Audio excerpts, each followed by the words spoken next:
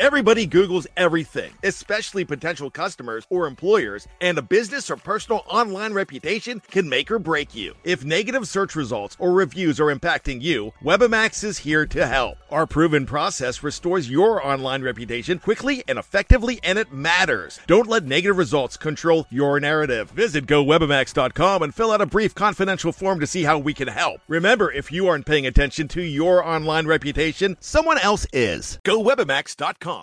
Anatomy of an ad. Subconsciously trigger emotions through music. Perfect. Define an opportunity. Imagine talking to millions of people across the U.S. like I am now. Identify a problem. Creating an audio ad is time-consuming. Offer a solution. Utilize cutting-edge AI. Imagine creating all that in under 30 seconds. Well, we did to create this ad. To learn more about AI in the audio industry, download the white paper from audiostack.ai. Anatomy of an ad. Subconsciously trigger emotions through music. Perfect. Define an opportunity. Imagine talking to millions of people across the U.S. like I am now. Identify a problem. Creating an audio ad is time-consuming. Offer a solution. Utilize cutting-edge AI. Imagine creating all that in under 30 seconds. Well, we did to create this ad. To learn more about AI in the audio industry, download the white paper from audiostack.ai. Anatomy of an ad. Subconsciously trigger emotions through music. Perfect. Define an opportunity. Imagine talking to millions of people across the U.S. like I am now. Identify a problem. Creating an audio ad is time-consuming. Offer a solution. Utilize cutting-edge AI. Imagine creating all that in under 30 seconds. Well, we did to create this ad. To learn more about AI in the audio industry, download the white paper from audiostack.ai. Welcome, ladies and gentlemen, to The Real Forno Show. On today's episode, we have SB Nation's JP Acosta joining us to talk about defensive tackles. It's a very interesting group, especially at the top. And as you get farther down, there are a lot of questions about these guys, especially in terms of size. We're going to talk all about it, probably throw in a few anime references, and just have a good time. Welcome to The Real Forno Show. Welcome to The Real Forno Show. Managing editor of the USA Today's Vikings Wire. Betting and college football analysis for the Fantasy Points website. Publisher of Substack Run and Shooter. Host of The Good, The Bad, and The Hungry on the Voices of Wrestling Podcast Network. As well as a founding member of Vikings First and SKOL. Welcome. We're going to have some fun here today as on the other end of the tin cannon string, we have the anime aficionado and the proud owner of a beautiful Chili's hat. His name is JP Acosta of SB Nation, the writer of, I can't remember what, Establish the Fun. That is your article series, which is one of my favorites every single season. How you doing, my friend? I'm doing great, man. This is exciting. I get to be on with you talking football. Anime aficionado. I might have to add that to my bio. That's a good one. I hadn't thought of that. That's a pretty hard title. Not only is it a hard title, it also has alliteration, which just makes it all the better. I'm just a sucker for good alliteration. Oh, yeah. We're both pro wrestling fans. The alliteration gets the people going. Yep. Same thing with John Cena sucks. That both of those things just get the wrestling fans rocking and rolling. Let's start with this defensive tackle class because, JP, it's a very interesting one. And we have to start with the elephant in the room in Jalen Carter. Jalen Carter is the number one player on my board based on the film. And you can talk about, hey, you want to put quarterback X or Y in there. You want to put Will Anderson. Okay, that's fine. Then he's in theory a top 5 player and should be on everybody's board when it comes to the film because he's that dominant. But it's not all about the film with him anymore. It's about the off-field stuff, the arrest for reckless driving, and how that was potentially linked to the death of his teammate and a trainer, and how he handled the pre-draft process, gained 9 pounds between the combine and his pro day, and couldn't even finish his pro day workouts. Reports from Todd McShay about him having poor character, not being a great teammate, and everybody victory lapping McShay when that arrest stuff happened at the combine, which we can talk about how that was very convenient timing. I thought it was a bunch of crap because they were two completely different things. When it comes to Carter, based on the information we have, because that's really all we can go off. We're not sitting there talking to Carter and his teammates and having these intricate, detailed conversations to try and understand what's going on behind the scenes. How are you contextualizing this, and how is what we know impacting his draft stock for you? Yeah, so I think a lot of that goes hand in hand in terms of contextualizing who is Jalen Carter and what is he when it comes to the NFL. I think a lot of why he's had such a bad pre-draft process is because of everything that has happened. I mean, when you're potentially booked and charged in reckless driving that was linked to potentially being the cause of death of one of your best friends and a trainer on the team, that could be a very traumatic experience. He was going through the pro day. It looked like he was kind of just going through the motions. He just had to be there because he said he was going to be there, And I think that's really due to the ultimate pre-draft process where he's just been out of it. He's been out of it. I think he only weighed in at the combine. I don't even think he did interviews at the combine. I don't think he's talked to anybody at all. He's done pre-draft visits, but they've only been with top 10 teams. And that's kind of a sign where he's thinking, I'm going to go in the top 10 regardless. But this has been a very, very weird pre-draft process for him. And it's kind of taken away from what we've seen on tape, which is a game record. But you have to contextualize. You have to add in everything. You have to make it a whole. It's going to be involved in the process, and it should be. But it's been unfortunate for him because of how everything has played out and the timing of all of it. No, I think the timing is really, really interesting because the Athens department decided literally 20 minutes before we were supposed to give interviews that they were going to issue this arrest warrant of something that happened at the beginning of the end of January. So it's not like they didn't have any time to issue a warrant, which, look, it was reckless driving. They interviewed him at the scene. Probably should just give it to him then, and you can always drop the charges later. It's just everything unfortunate. But where do you still see Carter going in this draft? Is top 5 feels like it might not happen.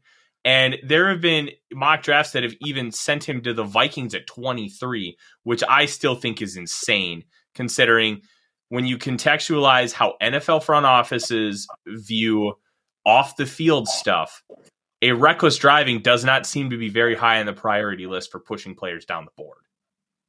So honestly, I think the furthest he falls is probably 10 to Philadelphia. I think he's going to be a top 10 player regardless. If you watch the tape, he is a game wrecker, the literal definition of a game wrecker. The power, the explosion in the short areas, his hand technique is still very refined for a guy that's his age. And when you think about it, that 2021 Georgia defense, he was probably the best player on that defensive line, and that team included a number 1 pick. So on film, on the tape, you see the explosion. You see the ability to just end games, end drives by himself. So I think anywhere, honestly, from Seattle at 5 to Philly at 10 is where he's going to end up going. I mean, worst case scenario, he falls to New England at 14, but I really don't see that happening. Gosh, if he ends up falling to 14, that would honestly be a huge get for Bill Belichick, and we know how much he loves to draft athletic freaks at defensive line. He's been doing it for the better part of 2 decades with the Patriots. But after him, it's a very interesting group. And one guy I want to start off with is a guy that we currently have slated at edge, but that's Myles Murphy. And he's 6'5", he's over 270. He plays like a 5-tech. And I want your opinion on if he could maybe transition into a Cam Hayward type role where he adds on about 20 extra pounds and he can really use that physical dominance to play a really hard edge in an odd front. So I think that's really interesting. I think Myles Murphy's frame is one that you can put good weight on. I think he hasn't maxed out his frame. He's still very lean, especially in the upper body. And especially through his legs, you can add a little bit of weight on there, make him a pretty good 5-tech. I think for me, what I saw when I was watching Myles Murphy was I saw a souped-up Denico Autry. And Denico Autry is a very good player, in my opinion. I think Myles Murphy does everything well, but nothing superb. which is kind of why he's fallen behind guys like Nolan Smith. He's fallen behind guys like Lucas Van Ness, but he's a real solid run defender. He can get after the passer on occasion. I think he's still developing a good counter move, but he can be a guy where you can potentially slide him in at 5-tech in an odd front. I think if you play a one-gap scheme where you just let him go, he can use that speed to basically dominate against guards, and then you can kick him out maybe over a tackle on early downs. You can slide him outside early downs, kick him in on passing downs. That's really an interesting thing about Myles Murphy. I hadn't thought of that, but now thinking about his frame, that's something an NFL team could possibly covet. A guy who was on the outside, but you bulk him up, you move him in, you see if he can still has that speed and burst, and you basically have a game wrecker on the inside now. Because I think the one thing with Murphy is he doesn't have phenomenal bender on the edge. He kind of wins a lot with inside moves. He wins with power. He kind of likes to use the long arm a little bit, and he's not the one that likes to use it the most. I think Isaiah Foskey uses a long arm about more than just about anybody uses anything in his class.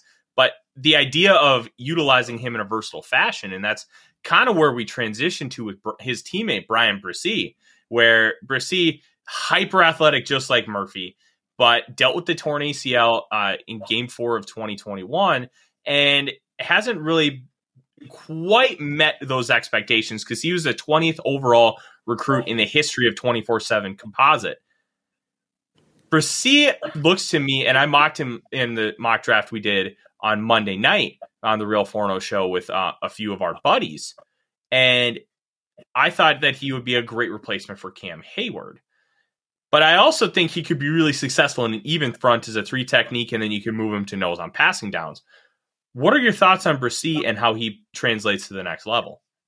So for Bresee, it's really weird. I mean, I think for me, if you want to see the best of Brian Bresee, you go to 2021. You just don't look at 2022, coming off the injury, coming off of his sister passing away. It was a really rough year for him on and off the field. That's something that you take into account when you watch him play. But for Bresee, the first thing that stands out is just the natural explosion. He just overwhelms guards with his burst, with his speed. The athleticism matches up on the tape. He's still working through a little bit of, you see the hand technique a little bit, but you don't see it consistently.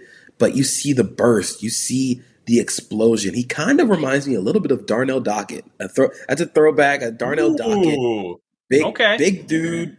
He's big, strong, 6'5", 315. He's got shorter arms, but he makes up for that by getting into the chest of guards so quickly. And I think he would be perfect in a one-gap scheme, whether it be as a 5-tech where he's just crashing or as a 3-tech where he's dominating against opposing guards and passing downs. You can move him all over the front. Clemson had him rushing outside on the edge, and I thought he looked pretty good there. I wouldn't have him there full time, but Bresee is a guy where I think we still have yet to see the best of him, but some team is going to get a real good player late in the first round. No, I think so too. And I really think that the Vikings could be an interesting fit for him too. And that's one of the reasons why we're talking today, is because this is a Viking-centric show. He would be a fascinating option because the Vikings, their best defensive lineman, you could argue, is Dean Lowry. And while Dean Lowry is a fine player, he does not give you any type of true ceiling that you want. And it's just a bunch of dudes that just play good football. And there's really no game wreckers. I think that could be a really intriguing option for Minnesota if they don't go quarterback. Yeah, I think Bresee offers such a different style of defensive tackle than the Vikings have right now. He is much more of he's not going to win with pure strength and power. He's winning with explosion. He's winning with lateral quickness, and he's winning with his first step. That's something you really don't see with what the Vikings have on the interior. It could also help guys like Zadarius Smith and, oh my gosh, I can't believe I'm blanking on his name, Danielle Hunter. There you go. It's been a long draft season, but he could help. With Bresee in Minnesota, he could really help those guys too, because by getting pressure up the middle, up through the interior, it's going to feed out. It's going to filter out to those guys. So Bresee is a really nice fit in Minnesota, especially in Brian Flores' defense, where they are much more one-gap predicated. You get on the line and you go. You go as hard as you can. Brian Brzee would be a perfect fit there. One of the other guys I'm very intrigued about in this first round is Pittsburgh's Kalijah Kancey. He is a baby in the middle, but he's an explosive baby, and he's great as a looper on stunts. He's incredibly quick and penetrating, but he can get washed away real easy with some of those bigger guys just because he only weighs 280 pounds and he doesn't display like a freakish amount of strength like somebody he gets unfairly compared to in Aaron Donald. One, because Aaron Donald was also a small defender. Two, he also played at Pitt. So you saw those comparisons with Jalen Twyman, and now you're seeing them with Kancey. Kevin Fielder, one of our friends, wrote an article for Vikings Wire, which I recommend you all checking out, advocating a potential move to edge could end up maximizing him if he were to play for the Minnesota Vikings. So I ask you this, how would you utilize him in the NFL? Because right now, he, at least initially, he is only a third down pass rush specialist because of his size. So Kalijah Kancey is a very interesting player. He is built like Gimli from Lord of the Rings. He's not that tall. He's not that long. But he's got such good twitch and bend and explosion. It's very rare for guys playing on the interior to have the bend and the twitch that he does. But I do think there's some merit to potentially moving him to the edge where you don't really have to worry about his size and his frame. That's the biggest thing. It's not just the weight. It's the frame. He has a small frame. Aaron Donald did not have a small frame. There is growth there in terms of adding strength. I don't know if you can add much more onto Kalijah Kancey's frame. We'll see, but I'm still very unsure about that. But there is some merit to having him out on the edge. I do worry about the arm length out there. He only has, I think it's like 31-inch arms. Very, very short. But the natural twitch and bend as a pass rusher, you don't find that very often as an interior guy. I think right now he is a designated pass rusher on the interior.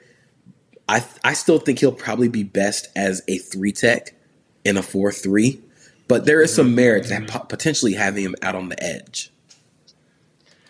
So one thing with Kancey and his size is I think he would be great next to a really big nose. And I think that's why the fit with Philadelphia is so intriguing, because you have literally the biggest football player in what feels like the history of the NFL outside of Daniel Falele in Jordan Davis right next to him, 6'6", 345, and is going to be able to eat up a lot of blockers to give Kalijah Kancey some room on the inside. Do you think he really needs that at the next level, or is he going to be able to develop enough as a run defender where you can use him as a 3-down player? I think you got to come. I think you got to help him out. I think I help him out as a run defender. I think you have to give him another guy next to him that'll eat up blockers, eat up space. You think of another team possibly. You think of Cincinnati. You put him next to DJ Reader, who is another massive human being. You need to basically create that Keanu Reeves meme where there's like big Keanu Reeves and then tiny Keanu Reeves. Kalijah Kancey's the tiny one. Jordan Davis is the big Keanu Reeves. You need to recreate that meme on the interior of your defense. I do think you're going to have to help him out in the run game. You're going to have to give him another guy where you can basically say, you only have to control this gap. Play the pass, get forward, get vertical. Don't worry about playing the run. You will play the run as you try and go get the quarterback. So it'll be interesting to see where he falls because you don't see a lot of teams playing like that now. But it'll be interesting to see where he goes and who they end up pairing him with. I do like the Philly pairing with Jordan Davis just because, unlike from a general fan perspective, that'd be really funny to see. All 270 pounds of Kalijah Kancey next to the mountain of Jordan Davis. That would be absolutely hilarious. It would be really intriguing to see. Plus, Philadelphia just understands how to build in the trenches, so that, in theory, would be a great home for him. Let's talk about some nose tackles here. This is a really weird nose tackle class, and the two that get the most attention are Michigan's Mozzie Smith, who is an absolute athletic freakazoid, and Baylor Siaki Ika, who is the exact opposite and feels like a Jell-O mold in comparison. how do you look at these two guys? Because on tape, Ika looked like he was an athletic guy, but then tested just abysmally bad. And Mozzie Smith was Bruce Feldman's #1 freak on the freaks list last year. Yeah, I'm still trying to get there with Mozzie Smith. I mean, you see the athletic potential. You see it, but you don't see it consistently. He is so inconsistent when it comes to being layoff snap. I think his pad level gets really high sometimes, and that just takes him out of the pass rush, out of the game generally. I think he's still developing a pass rush plan.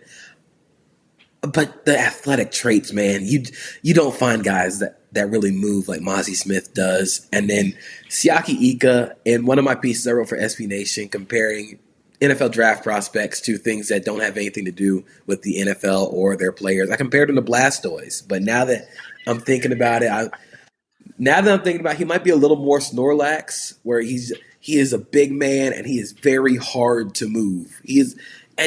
The thing about Siaki Ika is he flashes that lateral quickness that you don't see at all when you watch him athletically. Like, you see lateral quickness sometimes. You see the change of direction that just was not there at all when it comes to testing. Like, you say abysmal, it's really bad. But I struggle with Siaki Ika because you see it on tape, but then you wonder, like, hey, is this just him dominating 18 and 19-year-olds, and when you have to go up against grown men, this is not going to translate. But with Mozzie Smith, the athletic tools are going to translate. It's just about building him into more of a football player. Yeah, I would agree. I think Mozzie Smith presents an interesting dynamic for teams really prioritizing athleticism versus necessarily production. And another guy that you're basically going to do the same thing with is Florida's Gervon Dexter. Really big football player, 6'6", 310, shows a lot of explosiveness, but it looked like he just kind of disappeared. And I guess, for lack of a better term, like, Florida went through some turmoil over the course of his college career, especially with Todd Grantham as his defensive coordinator, which is basically putting a guy in hell and telling him to try and water the garden. He very explosive athlete, but how do you contextualize him? Because that's another one where it gets a little murky. Yeah, so Florida is really, really weird. All the Florida prospects, outside of maybe Osiris Torrance, very weird to evaluate because of how their season went. Transitioning from a defense from Todd Grantham to Patrick Toney, those are two completely different flavors of how you want to play defense, especially up front. Gervon Dexter is not a two-gapping tackle.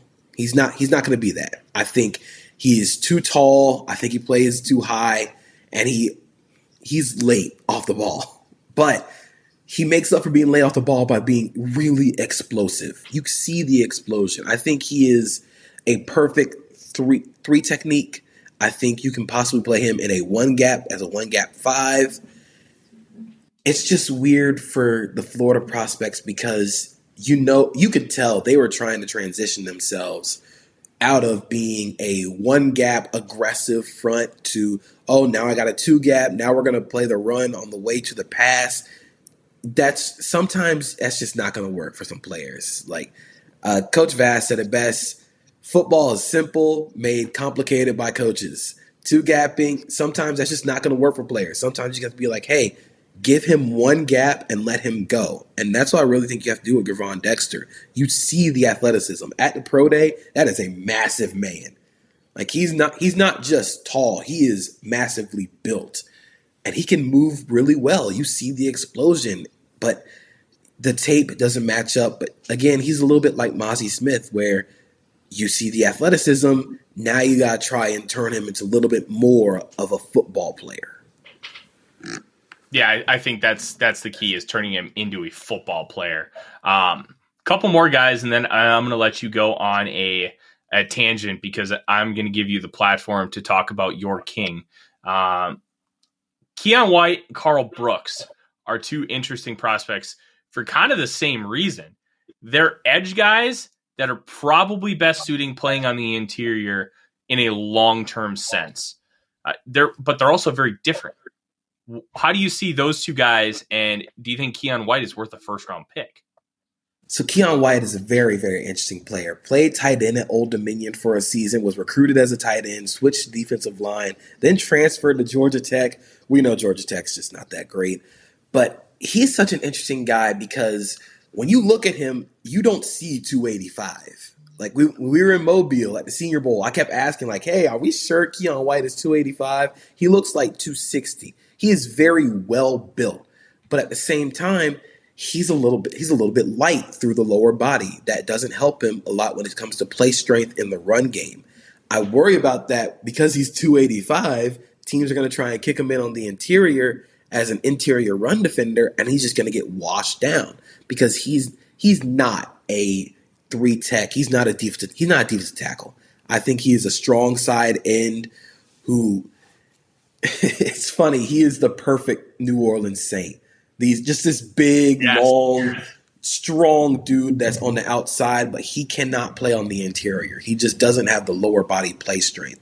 But he does have some very surprising bend and he flashes slight bits of refinement as a pass rusher that I really think are intriguing. I don't think I would take him in the first round, but with the run on edge defenders that could possibly happen, and with where the NFL is going in terms of who they want on the edge or on their defensive line, he could end up sliding into the back end of the first round. Like I said, New Orleans, perfect New Orleans Saint player.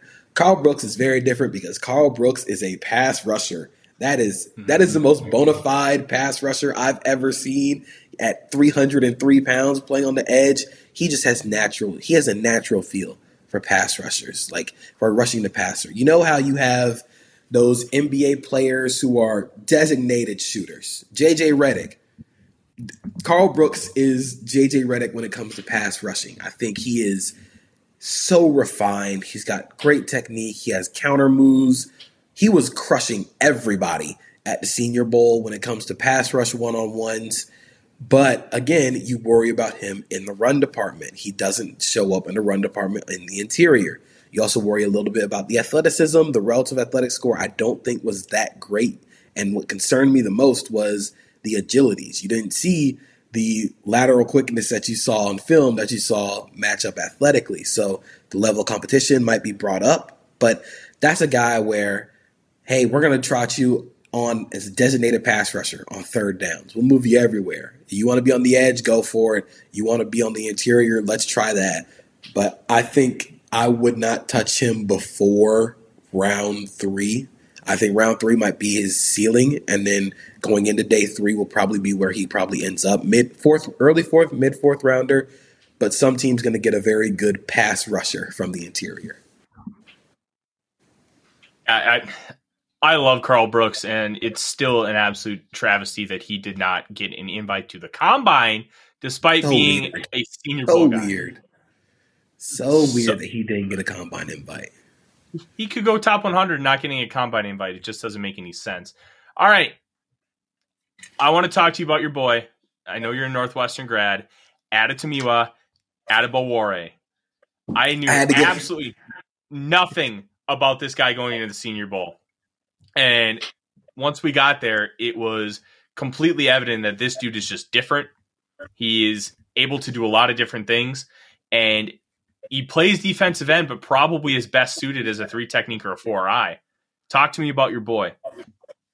Anatomy of an ad. Subconsciously trigger emotions through music. Perfect. Define an opportunity. Imagine talking to millions of people across the U.S. like I am now. Identify a problem. Creating an audio ad is time-consuming. Offer a solution. Utilize cutting-edge AI. Imagine creating all that in under 30 seconds. Well, we did to create this ad. To learn more about AI in the audio industry, download the white paper from audiostack.ai. Anatomy of an ad. Subconsciously trigger emotions through music. Perfect. Define an opportunity. Imagine talking to millions of people across the U.S. like I am now. Identify a problem. Creating an audio ad is time-consuming. Offer a solution. Utilize cutting-edge AI. Imagine creating all that in under 30 seconds. Well, we did to create this ad. To learn more about AI in the audio industry, download the white paper from audiostack.ai. All right, so I had to get a couple extra gulps of water because I'm about to use a lot of breath here. This is my guy, Adetomiwa Adibare. He played on the edge at Northwestern. They kicked him inside his senior year, and the first thing that stands out is he's not that tall. I think he's maybe 6'2", 6'1" and a half tops, but he combines that with 34-inch arms. His arms were longer than Andre Carter's, and Andre Carter is 6'6". He has the length. He has the strength, especially. His hands and his arms are strong. I shook his hand in Mobile. His hand was strong. He had amazingly strong grip, and he uses that in the run. In the run game, ready-made run defender. The Ohio State game is perfect to watch if you're an Adetomiwa Adibare fan, just owning guys in the run game. He's not overly tall. He doesn't use height to his advantage, but he uses leverage and torque where he can get under guys, and he uses that length to drive them back. It's a lot like, it's a lot like when you watch boxing or you watch MMA, you see guys who aren't that tall but have long reach. You know how they can use their length. They use their leverage to the advantage. And that's what Adetomiwa Adibare does. You worry a little bit because he doesn't really have a position. He wants to play 3-tech. He said he's going to be a defensive tackle at the next level. He also ran a 4.49. I forgot to add that in. He ran a 4.49 at 282 pounds, which is bananas considering, how many receivers did not run 4.5? Adetomiwa Adibare ran a 4.49 while being 30 pounds heavier, maybe even 80 pounds heavier than the wide receivers. So you worry a little bit about where he's going to play. You worry a little bit about the pass rushing upside because he hasn't really shown consistently the ability to be a pass rusher. But what you get is a ready-made run defender. He's going to use his length and use his height. That's a disadvantage. He's going to use that length and strength to an advantage. I think he's probably best as a defensive tackle in the NFL. I think maybe a 4-eye, maybe a 5 and a 3-4. But he's a real solid player. That's just a real solid guy. You're not going to have to worry about him in the run game. He's not going to get washed down a lot. He's a perfect day two defensive tackle for a team that needs one. Yeah, I'm with you. I would love to have him in purple, but the trade for TJ Hawkinson might make that a little impossible for the Vikings. And I think I can live with that. A couple more guys that I want your opinion on before we get out of here. Keanu Benton from Wisconsin, Zach Pickens from South Carolina. Two different players, and Pickens being kind of an athletic freak, former 5-star, but he's probably somebody you're getting on day 3, where Benton, you might have to draft him top 50. Take us through those two guys and what they necessarily bring to your football team.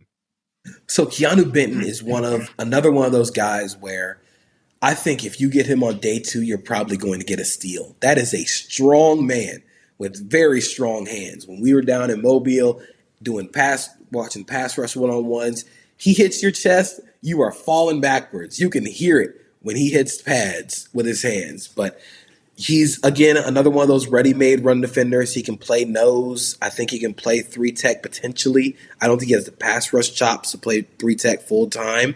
But if you want to play him at nose in a 3-4 and a 4-3, he can do both of those. Like I said, he understands how to use leverage. He understands how to use his weight and create in the run game, not only for himself, but for his teammates. He's shown a little bit of pass rush upside, but I don't think he's fully there yet. That's a true day 2 guy. I think, honestly, he'd be a really nice fit with the Vikings in terms of giving potentially one gapping. You can have him as the nose and just let him hold up blockers for everybody else to run.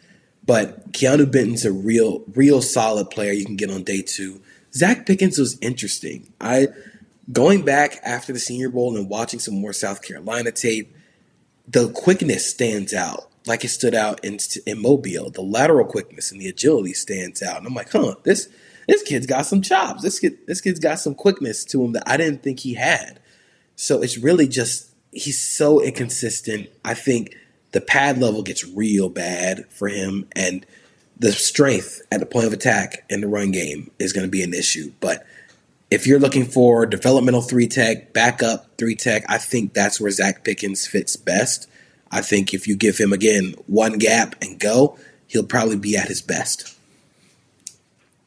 Yeah, I think so too. This honestly is a very interesting defensive line class, and one thing that's really interesting about it is everybody's got a major question mark as far as fit. Like, how are you going to play this guy? Because a lot of them have size concerns. A lot of them don't necessarily have the right prototype. You have your nose tackles who they're pretty much set in stone, but like we talked about with Dexter, he was asked to do a lot of things that were weird at Florida. You have your Keon Whites and Adebawores of the world who are kind of tweeners. This is an interesting class. How many of these guys do you think end up going in round one? So interior defensive line round one, man, I think realistically, I think 2. If we're counting Keon White as a interior defensive lineman, maybe 3. I think Brazee is going to end up going round 1. He should go round 1. Jalen Carter is a lock. I don't see Mozzie Smith cracking round 1, and I don't see Adebawore cracking round 1, although it would be insane for Adebawore to crack round 1 despite being a 6'1", 280-pound defensive tackle. Like that, that'd be pretty insane to me, but I think it's going to be two defensive tackles, probably realistic. And I think this class kind of reflects where we're going or where we're at when it comes to playing defense at the college level and where we're going at the NFL level. Because you see a lot of guys playing in those tight fronts, playing the mint fronts, where you don't necessarily have the job of being a designated pass rusher. Your job is to stop the run on the way to the pass. You got a lot of guys who are stunters and denters on loops. They dent the pocket instead of bending around. And really, that's to hold up the pocket. You don't want to get to the quarterback. You want to kind of slow the timing. You want to make them hold the ball a little longer, and then we'll get to them. But we want to stop the run on the way to the pass. And you're starting to see a lot of that when it comes to this defensive line class. Like we said with Keon White, he played a lot of 4-eye. I don't think he's going to play 4-eye at the NFL level. And he had to at Georgia Tech because that's how you get on the field. They were playing that tight front, so he's ending up getting crushed by double teams weekly, and you see like, hey, this guy probably doesn't have that ability because he doesn't have the play strength. Adebawore played in a true blue 4-3 at Northwestern, but started on the outside and moved inside his senior year. So it really comes down to where the NFL is going when it comes to what body types they want on the defensive line, and also where we're at when it comes to college football. The tight front is not going away. The mint front, definitely not going away. As long as Kirby Smart is running that with those banshees they have in Athens, the mint front's not going away. Saban's not going away. So it'll be interesting to see how teams evaluate these guys that come out of this defense and where they play at the NFL, because it's becoming more of a hybrid league. We're seeing a lot more like in the NBA, where you have a bunch of these 6'7" wings who can guard anybody but don't necessarily have the ability to shoot.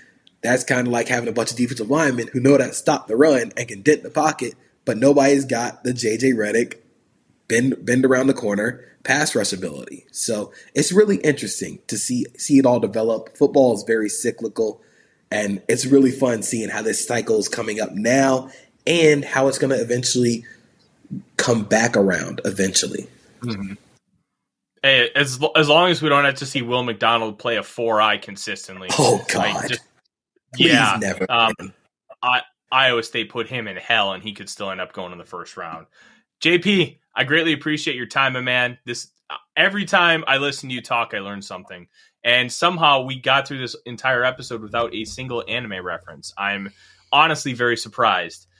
Where can the people find you and your work, and talk more about your unique comps? Because I think that's one of my favorite things you do. Yeah, so you can find my work at SB Nation. I'm the lead NFL draft writer. I cover college football and NFL. Like you said at the beginning, Establish the Fun was something I started last year, where basically football is pretty fun. I like to establish that a lot, and we just talk about things that I think are fun in the NFL and college football. I'm expanding that to college football this year, so it's going to be a lot of fun. No pun intended there. But with the anime comps, that's something I I just do just off the hoof. We were talking in Mobile, and I was like, that Tommy kind of reminds me of Graveler. And then we were like, yeah, we can see that. And I'm like, okay, I'll just write it. So it's been really fun. I compared Jalen Carter to Exodia, the Forbidden One from Yu-Gi-Oh! You have to collect all 5 of them, and then he just destroys your entire team. Who else did I say? That was funny. I called Will Anderson the Attack Titan from Attack on Titan. There's the anime reference. You'll understand if you watch Attack on Titan. That is a game ender. That is a game wrecker on the edge. And then, like I said, I have a couple of pieces where I compare NFL draft prospects to anime, video games. I called Joey Porter Jr. Sephiroth because he's just very tall and has very long arms, just like Sephiroth's sword. And yeah, you can find my stuff there. I'm doing a pretty cool feature story that should come out a little bit before the draft. And then I'm just going to be covering anywhere where football is, you'll probably find me. Fantastic. Dave, do you have anything for JP before we head out today? I want to thank JP for joining us today on this podcast-only version of The Real Forno Show. And JP, you are 100% correct. I've said it for eons. Football is cyclical. What may be in fashion now, 20 years from now, will be out of fashion, and something we did 20 years ago will be back. And it's fun to watch. Now, will it be exactly what it was 20 years ago? No, there'll be some modifications, some tweaks, a little bit of here, a little bit of there, but it will be back in concept. And you're awesome to notice that already. That's cool. Thank you. It's been something that I've talked about with Tyler, with all of our friends, just thinking about how the NFL, how football in general has gone around this cycle. We've been where we've been at before, and like you said, it may not show up the same way, but it's going to come back around again, and I think that's the best part because ideas continue to get filtered in, filtered out. I mean, maybe we'll see another Sean McVay, and this time instead of running outside zone play action, he'll just run the triple option like Paul Johnson, and we'll get an NFL team running the triple. And I think I want to live long enough to see an NFL team run the triple option. Just the flex bone. Yeah, that's my new goal. I'm going to try and get an NFL team to run the flex bone. You got it. But hey, you know what? A team can run the flex bone as soon as we bring back God's offense to run and shoot. Let's just do both. Hey man, June Jones killing it. June Jones killing the XFL. We'll see.